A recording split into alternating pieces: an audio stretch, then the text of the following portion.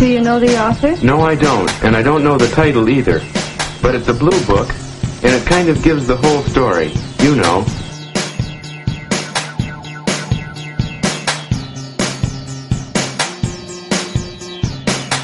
Have you a real love of books and learning?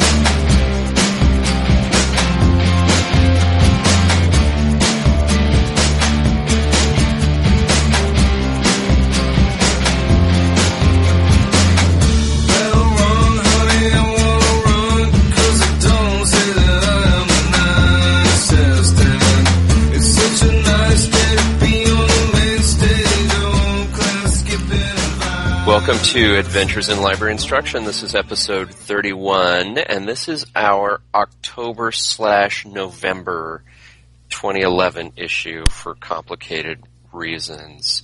Hi, this is Jason, and I'm the communication librarian at Georgia State University Library in Atlanta, Georgia. And sitting to my left is Anna Van Scoik. How are you, Anna? I'm doing fine. I just want to clarify, is that L-I-B-R-R-Y?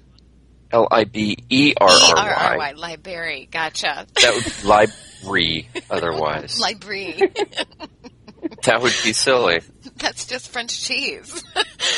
I am Anna Van Scoik. I am a part-time reference librarian at a county public library system in New Jersey. And to my left is the lovely Rachel. Hi, I'm Rachel Borchard. I'm the science librarian, I guess, at American University in Washington, D.C. I once got I once got an email addressed to Dear Liberians. It was sent to the reference email address. So. Sorry. I wonder if it was intentional. I don't think so, because I gave them a hard time about it when I answered their reference question. As every good reference librarian should do, give Exactly. their patrons a hard time. Make them feel silly. Perfect. That's okay. I told one of my students, congratulations for joining the 21st century earlier today. So. Nice. What did they... Her computer was so old that neither EndNote, Zotero, nor Mendeley would work on it. Wow. Yeah. Old.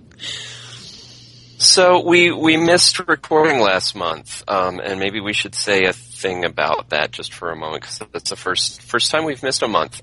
We tried to record an October episode, and we were plagued by scheduling problems and technical difficulties when we finally did try to record, and so we just said, well, we will do a combined October-November issue. So. You know, the thing I want to say about it is that I'm really proud of us for making it over 2.5 years before this happened. We did really well. It's really impressive. We did a lot better than a lot of other podcasts about not missing our schedule. So. Well, and in the spirit of patting ourselves on the back, I just wanted to say that I was proud that we were like, you know what, we just can't do it this month. And there was no stress. There was no beating each other up or ourselves up. It was just, you know what, we just can't do it this month. And that was it.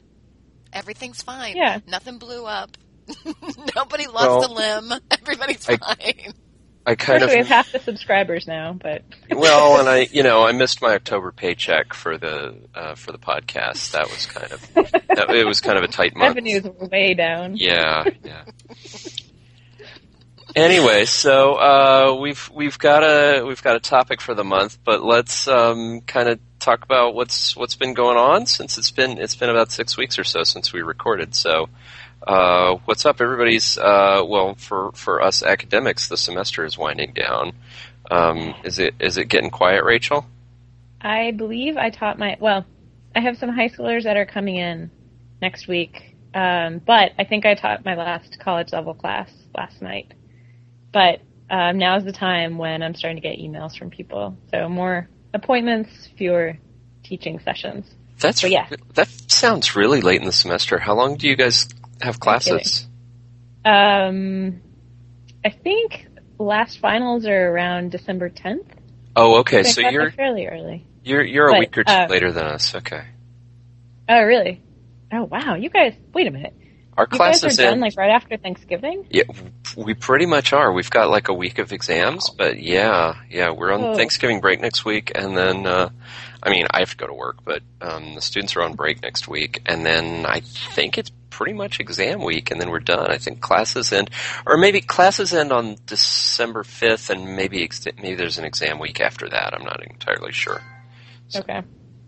Well, right now it seems like everyone's getting ready for their, their final paper before finals start. That's what it seems to be. So, like, college writing is their, final work. Right. So we're trying to scaffold. I saw a lot of the classes for the second time this semester. So, building on what they learned the first time they saw me, which, went reasonably well, except that I totally blanked earlier this week on what I had taught one of the classes. So it was just awful. My brain was mush that day. So I had to ask them, have you learned this before? Am I teaching you new things? It was awful, but we got through it. Anna, how's it going? I'm doing fine. Mine's pretty steady. I usually do 2 to 3 classes a month, and I've been trying to I do the Hopewell Valley Seniors Connect. I don't know if you remember that, where it's kind of a partnership with our senior community center. Oh, yeah. And I do a monthly presentation, basically. It's not really hands-on. And I've kind of gotten this new thing in my head where I'm starting to bring in guest speakers, because I only know so much, right? As much as my husband thinks I know everything, because he does, I don't. And it's been nice, and I think the participants are enjoying it as well, because obviously, like I said, my knowledge base is limited, and I'm just bringing in people to kind of talk about different technologies and tools. I don't have an iPad, and we're having someone come in and talk about an iPad next month. Oh, that's really fun. Which is interesting, because I think people think they know what a tablet is and what it does, but whenever I talk to people, they don't realize it's not really a computer. It's different, and it's what you do with the computer, not what the computer's doing for you, basically. So we'll kind of see how that goes. So it's kind of like the whole balance thing, kind of like how we were okay not doing a podcast last month. I just kind of realized that I don't know how. I think there are people out there that have more than 24 hours in their day. I do not. I have 24. I wish I had more. And I do love teaching, but I guess I'll keep teaching some of the sessions, but I'm bringing in people from around the county as well now, which is nice. So And are you kind of like... Oh, go ahead. No, I was just going to ask if you're sort of the facilitator then of the session, and you book the guest speaker and... Yes. Yeah, and everything. That's cool. That's great. I'll kind of facilitate the discussion. And I've been doing a lot of the e-reader classes, which Overdrive, sorry, it drives me crazy. Ugh. And I always think of that cartoon. There's this cartoon, and if we can link to it, I will, but it has this person, in the first panel going to download an ebook, and then they come to this DRM wall or whatever. Oh, yeah. It's an XKCD. No, I'm thinking of a different one, because there's one that I've actually used in a presentation. So if you can't find it, Anna, let me know, and I'll get you the link. You know which one I'm talking about? Then it has these 12 panels, and the person is just going through all these issues trying to get a book downloaded onto their reading device, and they end up going to some free open source place to get it, where they don't have to worry about DRM. At the end, it's screw the library, go to BitTorrent, download it immediately, and it works. Yep. Yes. Yeah. Mm-hmm. So it's interesting, and plus now with the addition of the Kindle with Overdrive, we're getting into you have different devices, different methods, and then they ask my opinion on a reader, and I kind of don't say a lot, to be honest with you, because I have issues with the Kindle. But people tend to love it. If they have the Kindle, they love it. There have been some good blog posts about the Kindle library stuff and the experience for library patrons. They're basically getting an Amazon sales pitch every time they check out a book. Yes. And library. I don't want to swear too much on the podcast, but I know some librarians who are really pretty pissed off about it. So They're, Yeah, they were, and they were upset with Overdrive as well because they wondered, there was a concern, did Overdrive know that this was going to happen, that Amazon was going to track what they were checking out and keep that in their history and whatnot, and that's kind of against the whole freedom to read, intellectual freedom aspect that I think libraries are based on. Amazon's not a library. They're still a business. Right. I mean, if they're offering content for free, they've got to be getting something out of it, just like Facebook. Yeah. It's free, but they're getting things from you, whether you like it or not. You would just think that there would be something that they could have worked out with Overdrive. That's all. That's all I'm saying. That's all I'm saying. The stars But good time of year. Good time of year to talk about ebook readers, because I'm sure it's on a lot of people's wish list. Exactly. And that's why I wanted to have the iPad person come in also, because I thought it would be, people are going to be buying stuff like that. Good thinking. I think that's excellent. Excellent marketing timing. I don't like using business speak around library stuff, but that's an excellent marketing decision. I also did a Twitter. I did a kind of an outreach. I went to a neighboring community senior center to do a Twitter presentation, and there were about 50 people there. And I did the Facebook one there as well, and everyone loved Facebook. And after Twitter, it was just dead silence. They were just like, really? Yes. They thought it was the most narcissistic But Facebook. That's what I said. And not that I'm a Twitter zealot or whatever, but I was just like, I said I use it as a professional development tool. I pointed out all these really, and I used examples like of fundraising, like the Live Strong organization, and all these really, what I thought were pertinent points to using Twitter, and they were just, it was like crickets at the end. So yeah, there you go. They love Facebook. Was there an age group? Was this a senior center? Senior center, a local neighboring senior center to where my library is. Not mine, the one I normally work with, but a different one. I can see that if the point is more to keep in touch and keep track of other people, that maybe Twitter wouldn't be as, I don't know. That's weird. I'm trying to think of some explanation. I can't. I know. Well, I guess it's if you look at Facebook, it's a nice little portal. It's you have a web page and you go to other people's web pages, and Twitter is really, there's more going underneath there. You have to click to go see other information, go see pictures, go to another website, etc. That's the only thing I can really think of. But it was funny, I showed Oprah Winfrey's Twitter profile, because I showed what you could do without logging in. And of course she swore in one of her tweets. And I'm like, I thought you'd be safe, Oprah. That has happened to me when I was teaching web evaluation, and I wouldn't use this example now, but I used to show The Onion before The Onion was quite as famous as it was. I used to show The Onion as an example because there was there have been cases where people have taken The Onion news stories and thought that they were facts. And so I pulled up The Onion. Tumblr that now. Oh, yeah. Facebook reactions to... Oh, I have seen that, actually. It's hilarious. But one day I was teaching this workshop, and I pulled up The Onion front page, and one of the top headline on the page had a word that even I don't use in it, and I was a little embarrassed. You're like, nothing to see here. I was like, okay, I'm sorry about that. Let's look at a different... Let's go to Fox News. Yeah. So that's when I stopped using The Onion as a class example. So, Jason, what have you been up to? It seems like you've been pretty busy also. I have had a really busy fall, and I'm glad that I'm sort of easing into a little bit quieter time of the semester at this point, because I'm getting a little bit of work done on an article I'll talk about down the road in a future episode when I'm further along done with it. But I'm collaborating on an article with a colleague right now, and I hope to get a little work done now that the students are a little quieter. But I had a couple of presentations in the last few weeks. or one presentation, one class. For one thing, I'm teaching. I mentioned before that I'm co-teaching with Sarah Steiner, who's my GSU colleague and has been on the show. We're teaching an online workshop for Simmons Library School called Instruction Librarian Boot Camp. And I think I mentioned this on a previous episode, but we had an overwhelming turnout for this, and I'm so glad that I had a co-teacher for this.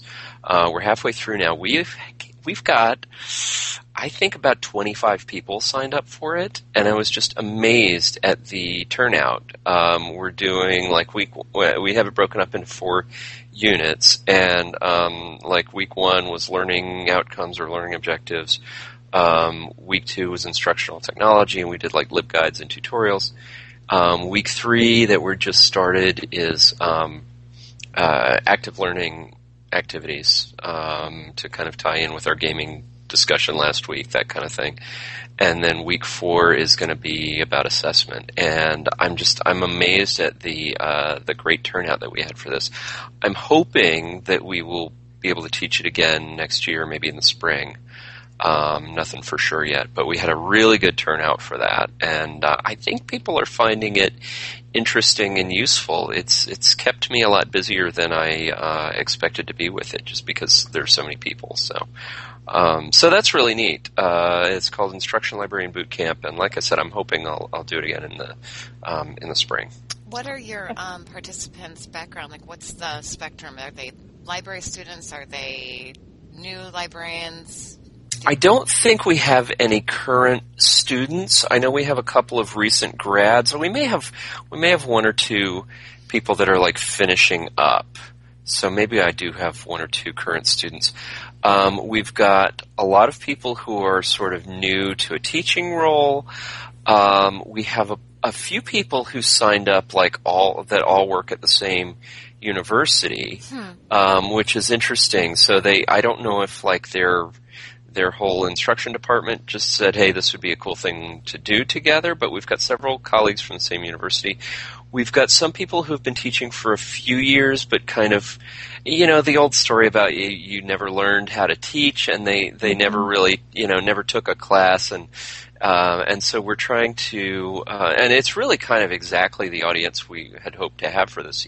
A few people who have a little bit of experience, but kind of wanted to brush up on the theory and do some actual exercises of more formal course planning and stuff like that. And a few people who have never taught before and just got hired into an instruction position, that kind of thing. So it's a really interesting mix. My impression is it's mostly academic librarians, but it's not all academics by a long shot. We have some folks in school libraries. We have some folks in public libraries. We have at least one person who's a corporate librarian who does training, who is interested in getting into an academic job at some point. So we have a really interesting mix. And people from all over the country and at least one Canadian, so technically an international class. So. That's awesome. I mean, that's great. It's nice to hear the diversity of the library settings that are partaking in it.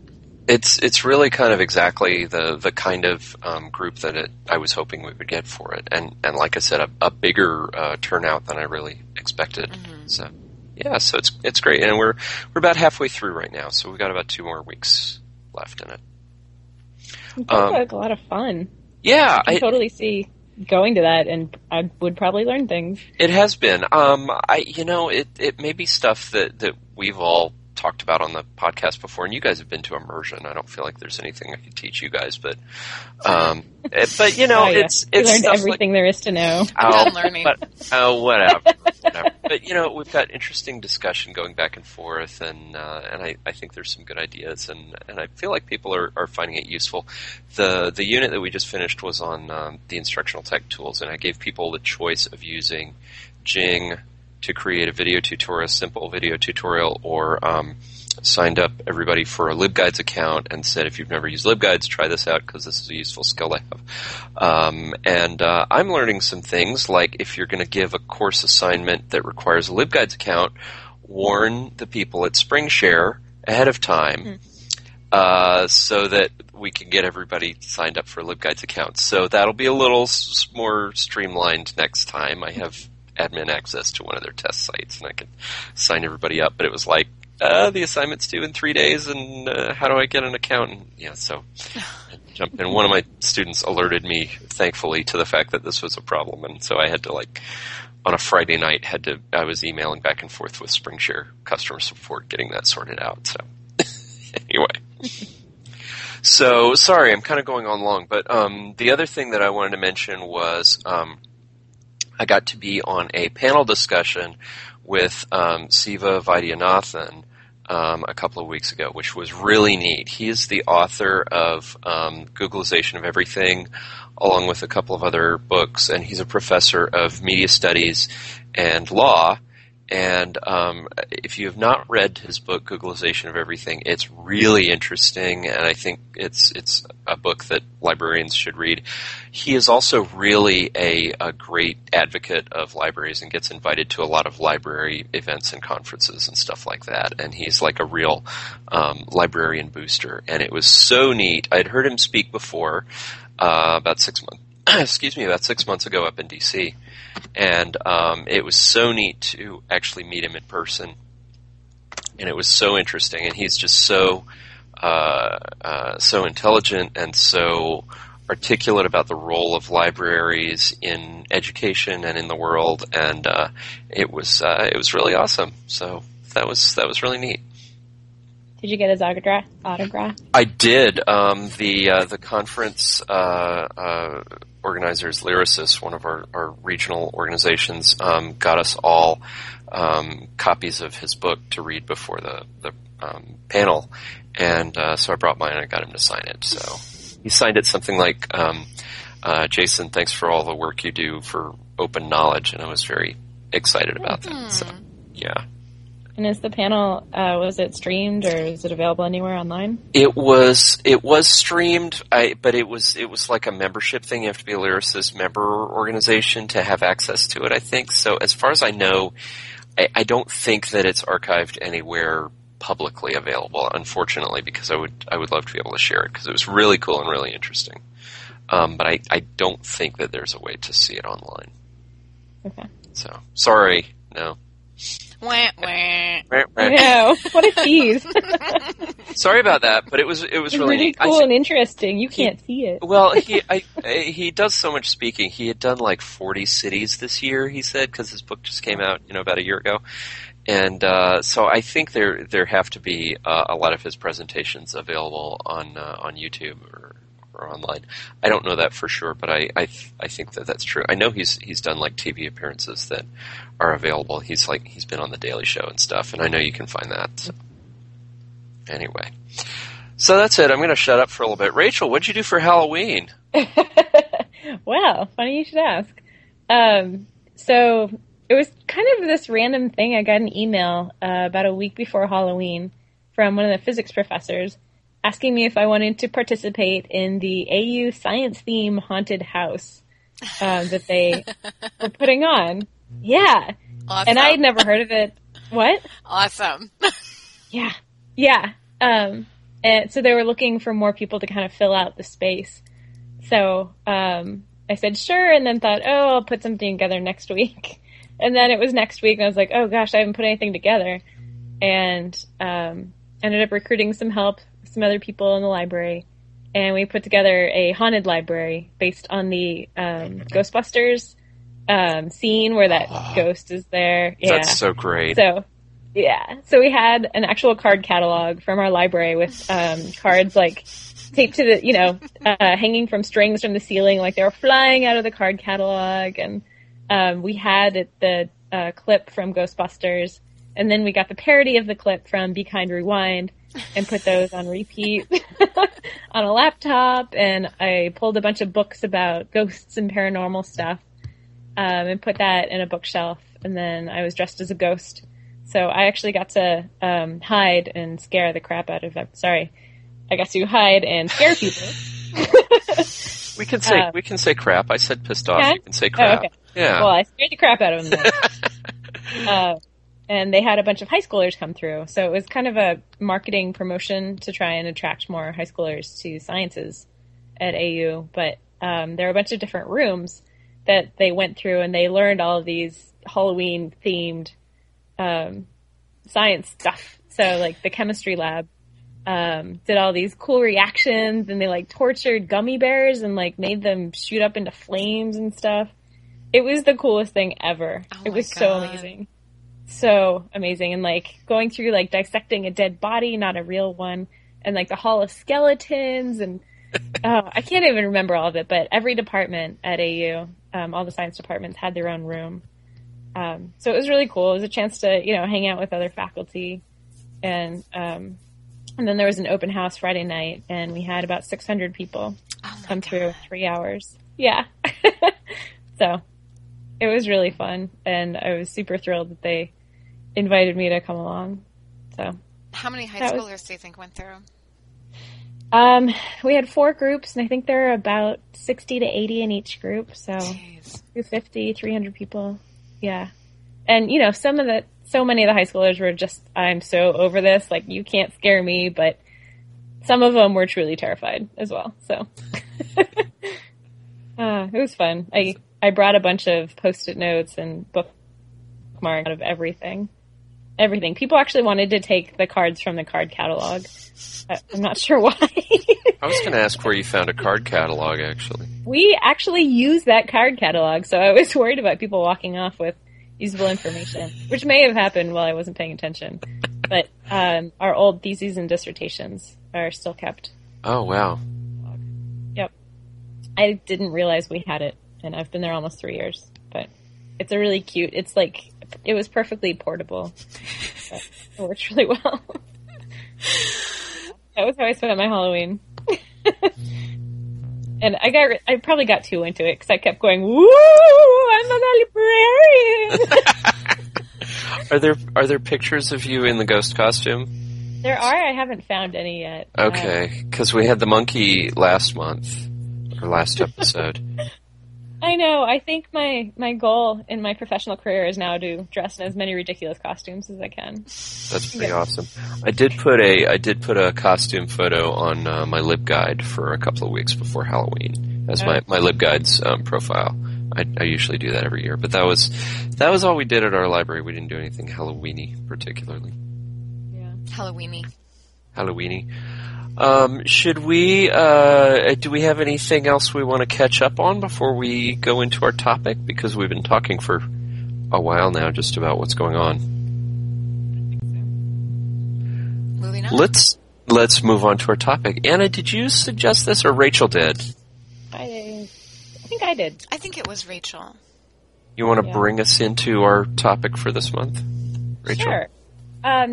So this started actually when I went to observe one of my colleagues, because he teaches a whole bunch of sections of this one class, and so most of the department helps out.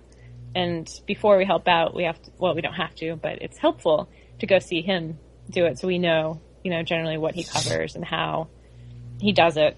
And it was my first time observing someone in a long time, I think since I became a librarian when I was first starting at Emory. And I learned so much more than I thought I was going to, and it was really fun. It kind of got me re-energized, but it got me thinking about not only observing people, but teaching with people and how you can learn from them and how teaching really changes once you add other people into the mix. So I thought it would be fun to talk about that. Well, this is something Anna and I, when we worked together, used to co-teach. We did several times, I think. Mm-hmm. Rachel, I don't know that you and I did, maybe once or twice. I think maybe I came in and did an EndNote session. Yeah, before you were teaching EndNote, I want to say. Yep.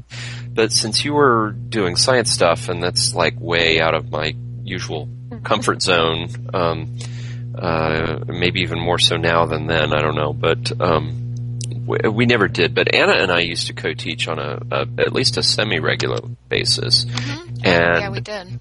Yeah, and I know I learned a lot from you because that was when I was pretty new to teaching myself, and you were a lot more experienced at it than I was. So I got a lot of good stuff out of co-teaching. I guess that's one of the things why I'm such an advocate for co-teaching, because it doesn't matter if you're new to teaching or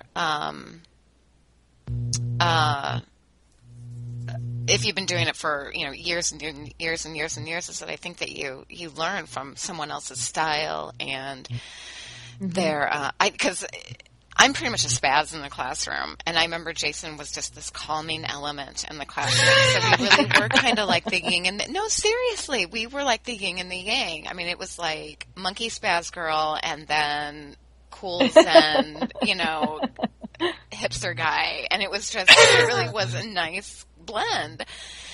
And I think you also learn from people's analogies that they use, and even how they'll attack a certain objective, how they go into it and lead up to it, and how they execute it.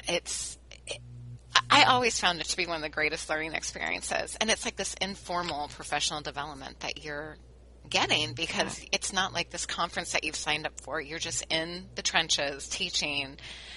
And I think, Jason, you and I would always talk afterwards, which always helped, because you can kind of solidify, what did we do today? And I would always try to mark down things that I know that you did, and I would I'd like to incorporate this into my future classes when I'm teaching solo. Right, yeah. Yeah, it seems like it's impossible to walk away without having learned something. Even if it's just, wow, I definitely don't want to walk down that road. There was dead silence. It was super uncomfortable. Well, I was going to say, I was thinking about whether or how to say this, but I have, not recently, but I have done co-teaching situations where I definitely learned what not to do, because I could see it really crashing and burning in the classroom. And I hope people haven't learned what not to do from me. Probably people have, but I've definitely on more than one occasion I've learned what not to do, but that was a positive experience for me, because I was seeing, okay, I might have tried that and it might not have worked, and so I'm glad to see somebody else try it and have it not work instead of me. Yeah. Some of it is just the little stuff, like being able to read students' reactions and responding, not necessarily the content, not the metaphors, but just how you interact with the students and how you treat them, and, how they treat you as a result. Because I don't really notice it when I'm teaching myself. I always think that they're totally at attention 100% of the time. Well, unless they're falling asleep. I was going to say, I've seen them fall asleep. And you have that extra pair of eyes kind of scanning the reaction, and it's easier. The environment. It's easier to think that, like, oh, they must be tired today, or that it's due to these other factors and not due to what you're doing, but when you're watching someone else, you can be like, oh, yeah, that was probably a misstep, or the way they handled that was really good and it really got their attention.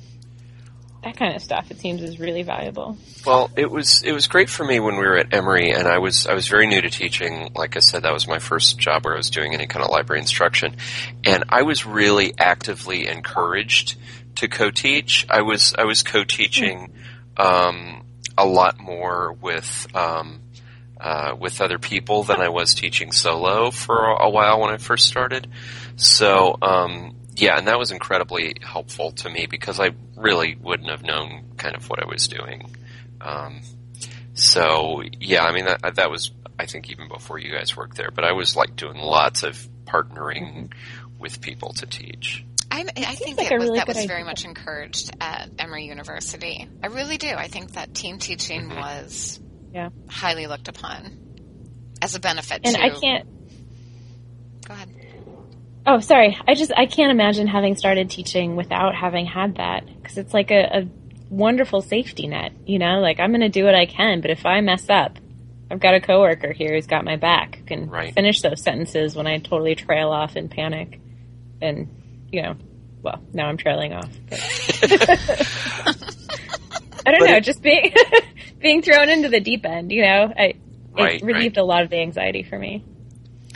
But I think that it's nice if it continues. Even if you do it when you first start, I think there's something to be said for continuing that co-teaching experience throughout your days at Emory or AU or wherever you are. I mean, I don't know. I just think it's something that's not tapped into. And I know that people look at it like now you're doubling up on your human resources. You know, you're taking 2 people's time to go in. So you're doubling the time. That's how they look at it. That's the math they use.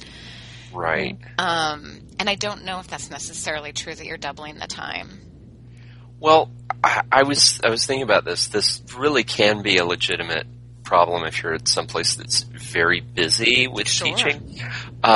Georgia State, I would love to do more co-teaching and more observing. I always think, like every semester, I think I really need to sit in on some other people's classes.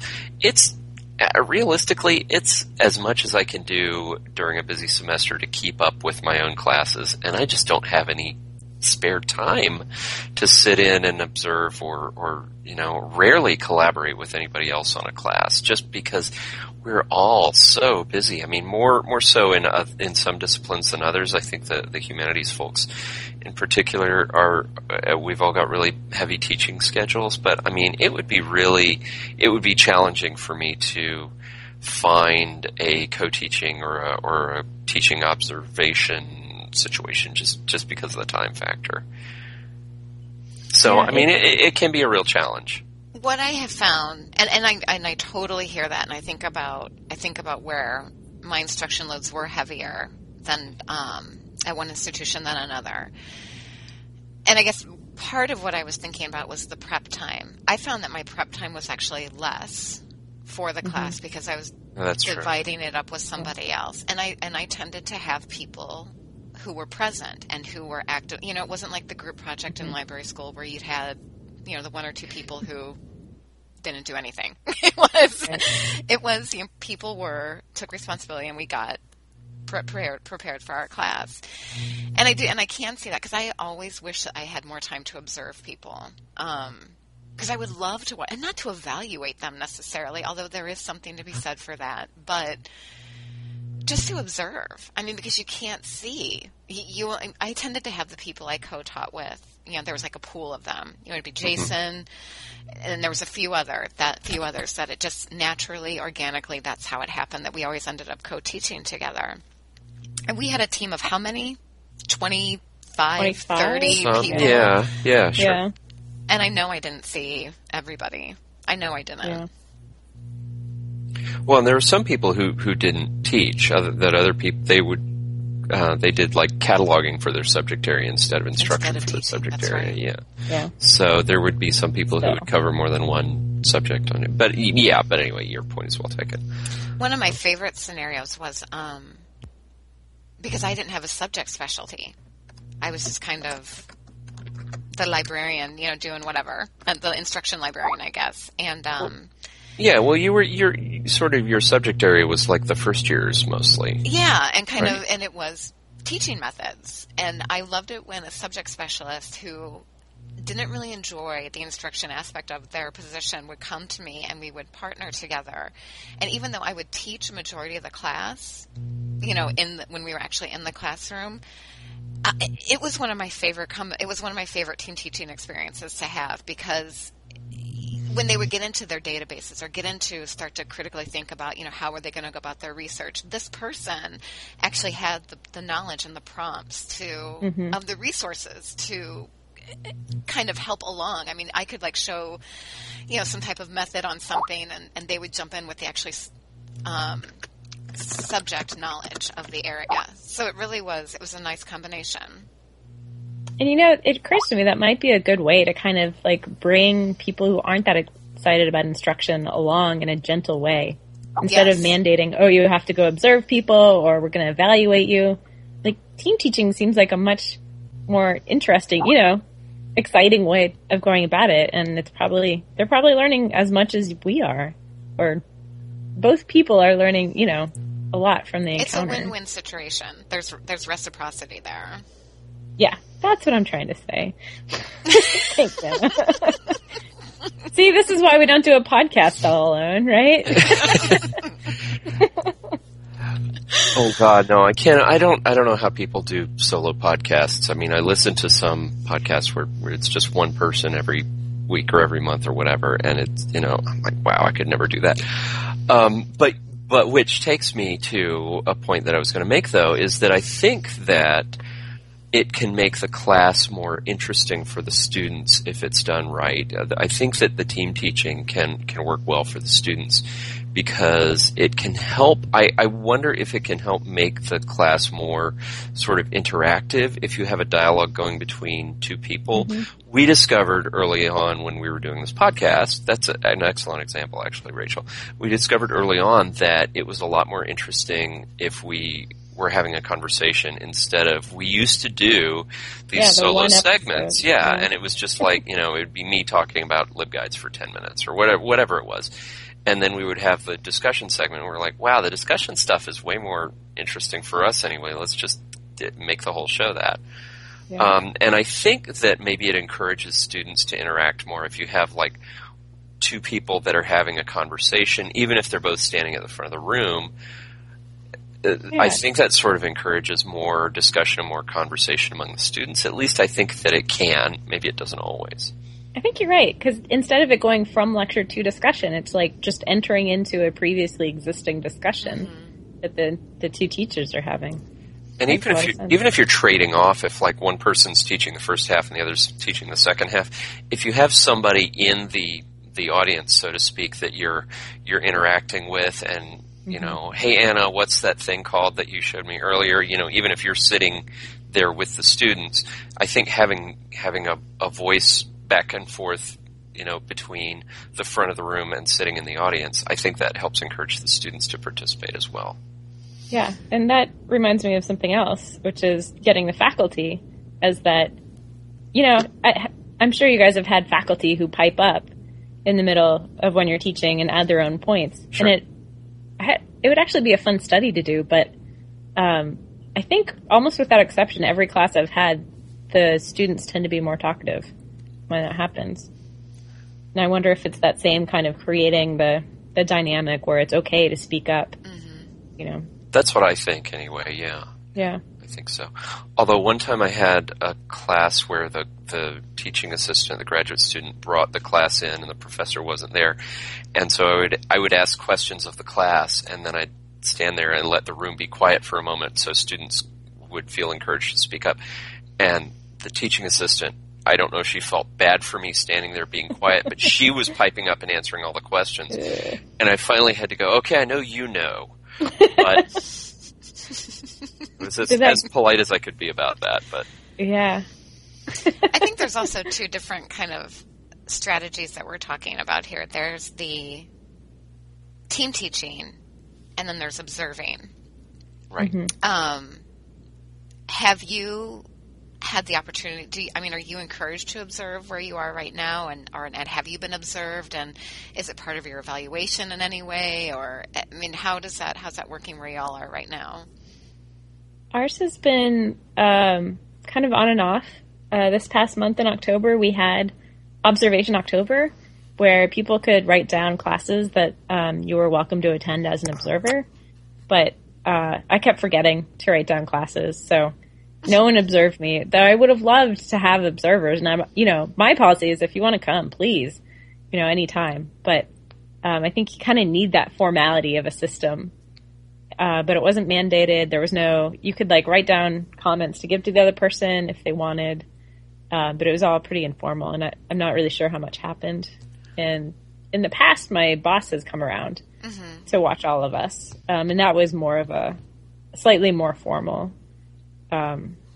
with feedback given to everybody. And it was part of our review. But that's about all that exists. But that still, I know just about. having that month, October, what was it, Observation October or whatever? That's just, that's a sign of the culture there that, yes, we want to be able to come in and see your classes, and, we want you to be able to go in and watch other people teach. And that's just nice, because I haven't really encountered that culture necessarily for observing. And I think it has to be... formalized isn't quite the word that I want, but it has to be institutionalized or part of the culture in some way, or at least in my experience, it tends not to happen, because I'm always happy to have somebody come and observe if they want to. I would never object to that. And if, when we have new people start, I always, if the subject comes up, I'm always like, oh yeah, come and sit in on any of my classes. Because we've got a calendar of all the classes that are being taught, and so there's always something going on.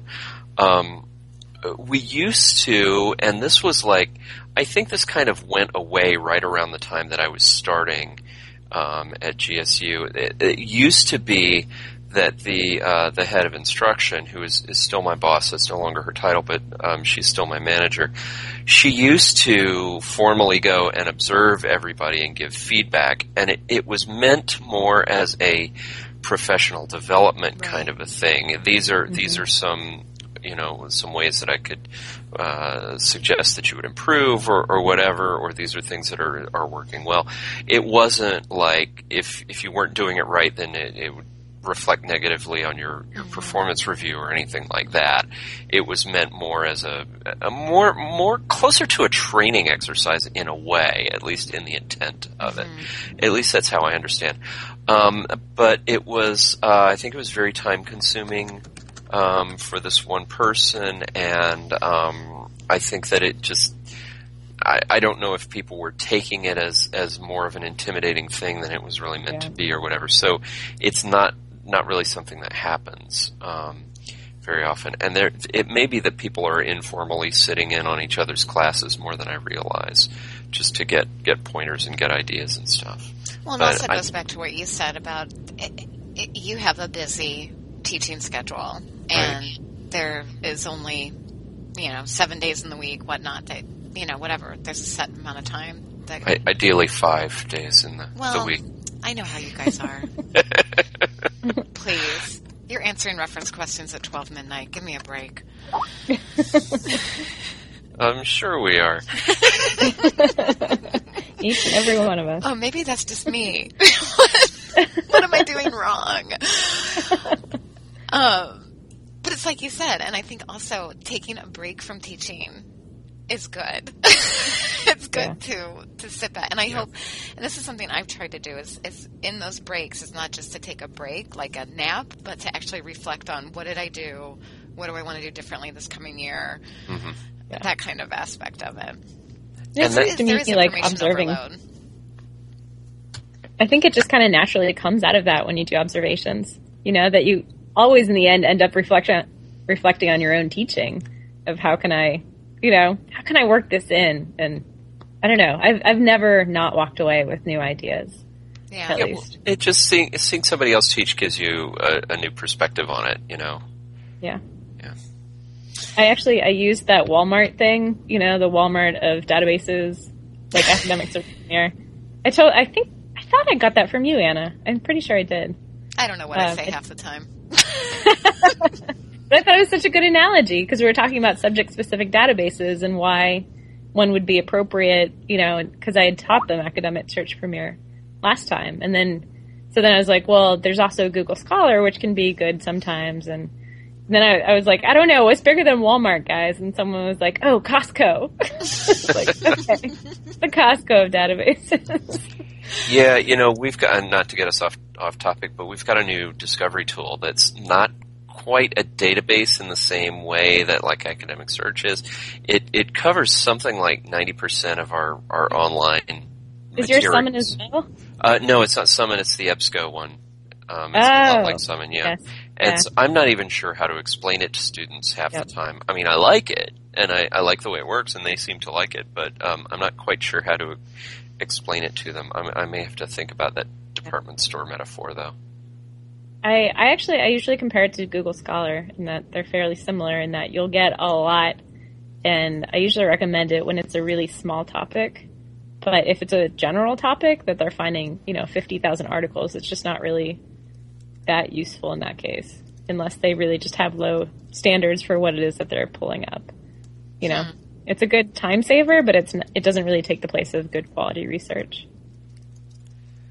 Sometimes I say that. The right tool for the right job, as always. Yes!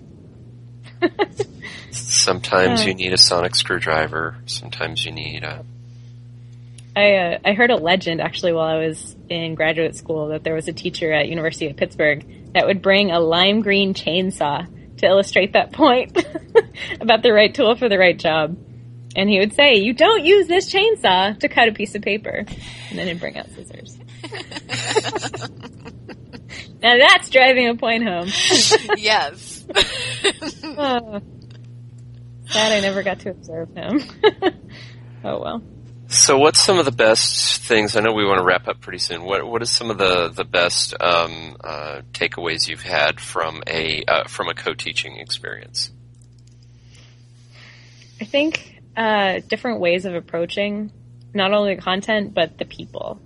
I think that for me has been the most, illuminating aspect, is how the relationship between the teacher and the students, and how just the way you approach topics. And I don't know, if you sit there and say, I'm not going on with this lecture until somebody says something, can create just a different environment. Mm-hmm. That those kinds of things that you probably don't realize when you are teaching.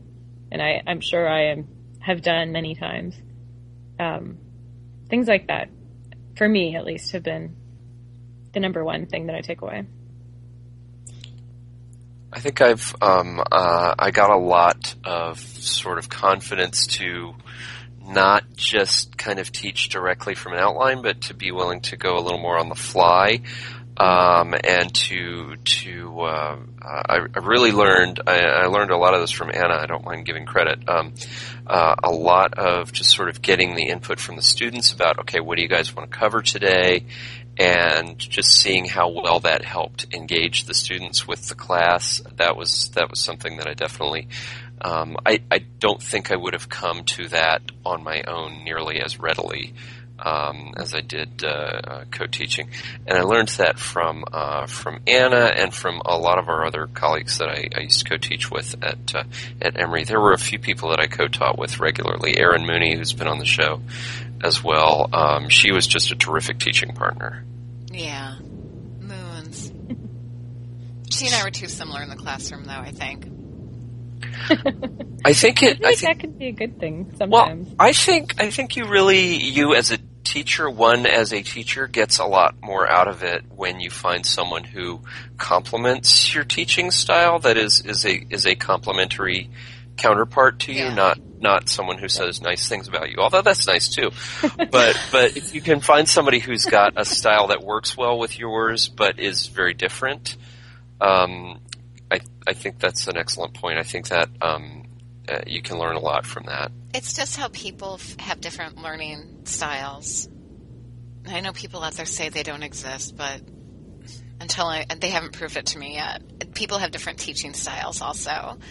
And I think if you have different teaching styles going on, then you're going to hit more of those different learning styles that people may favor as students, if that makes any sense at all, with the complementary aspect. I think the one thing I learned from co-teaching was, and it's very similar, Jason, to what you're talking about, where it kind of gave me the confidence to pursue it in my subsequent sessions, was that less is more. I always felt like I had to make sure I had enough content for a 50-minute class, when the fact is you don't need a whole lot to fill that time. And that's something I took away from, I remember this case very, very, very, very well. It was when I was at the University of Georgia, and I was working with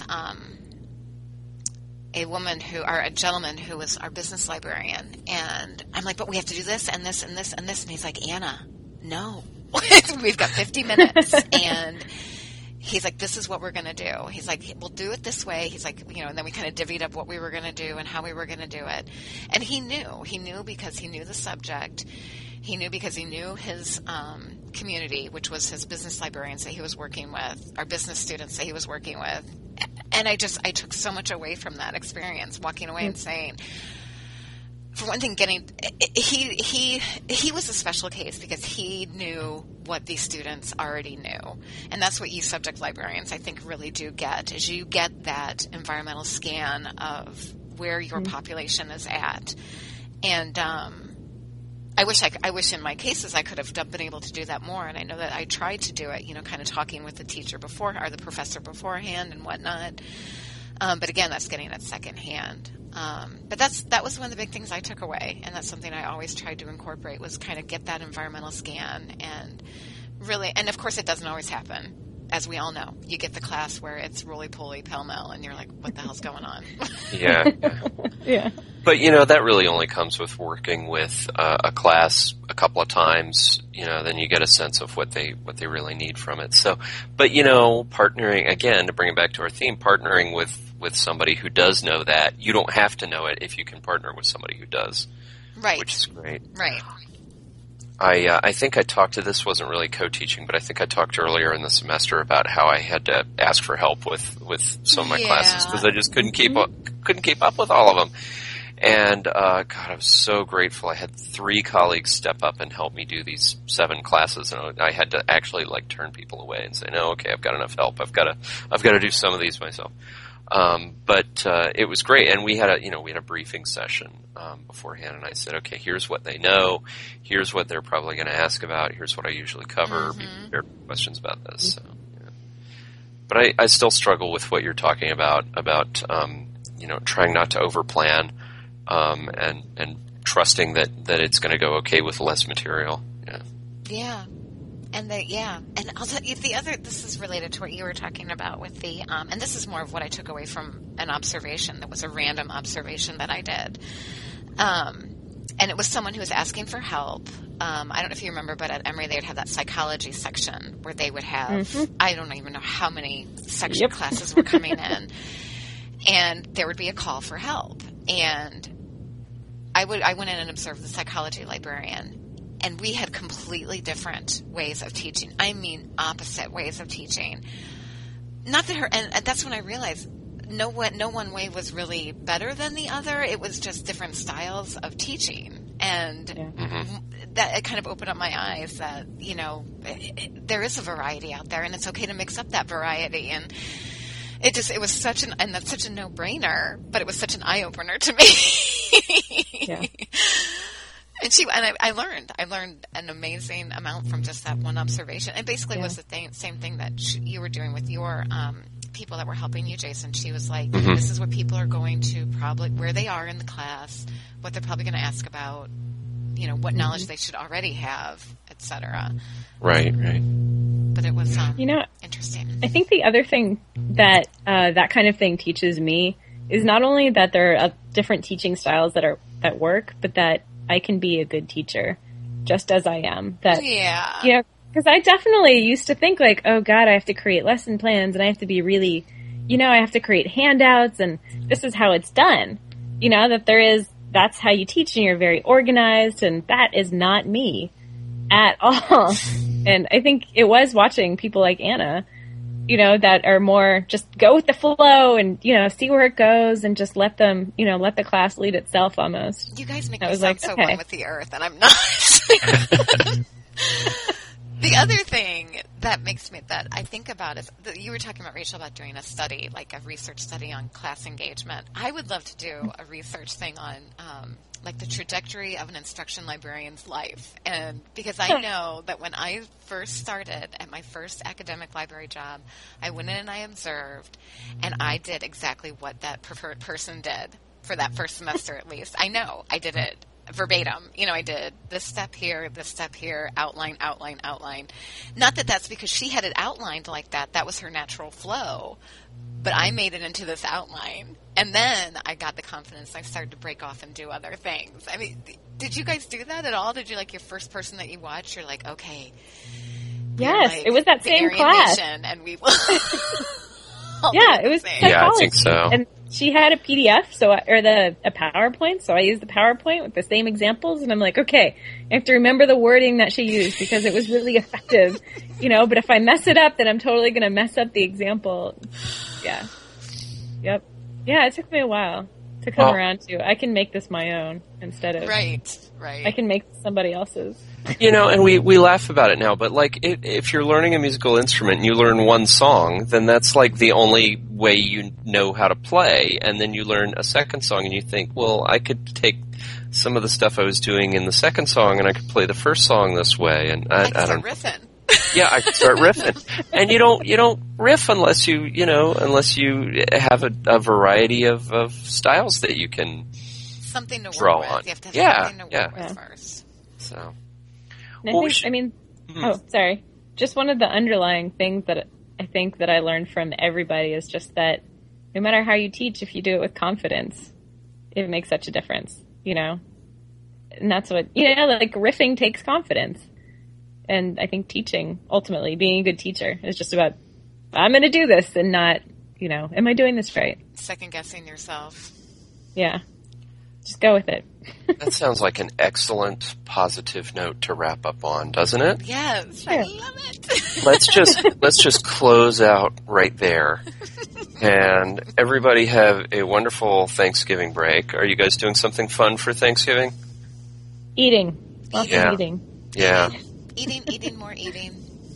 Yeah. We have a couple of close friends coming over for dinner and not going anywhere, so. Nice. Yeah. All right. Well, I hope everybody has a wonderful break, and we will talk to you in approximately a month, we hope, this time, to get back on schedule. And we'll talk to you in a few weeks. Thanks for listening. Adventures in Library Instruction is produced by Rachel Borcher, Jason Puckett, and Anna Van Scoik. It's released under a Creative Commons Attribution Non-Commercial License. To subscribe, go to our website at adlibinstruction.blogspot.com. Leave comments and suggestions on the blog or email us at adlibinstruction@gmail.com. Our opening theme song is Dropping Out of School by Brad Sucks, and our closing theme is Higher Education by the Napoleon Bonapartes. Both are available at magnatune.com.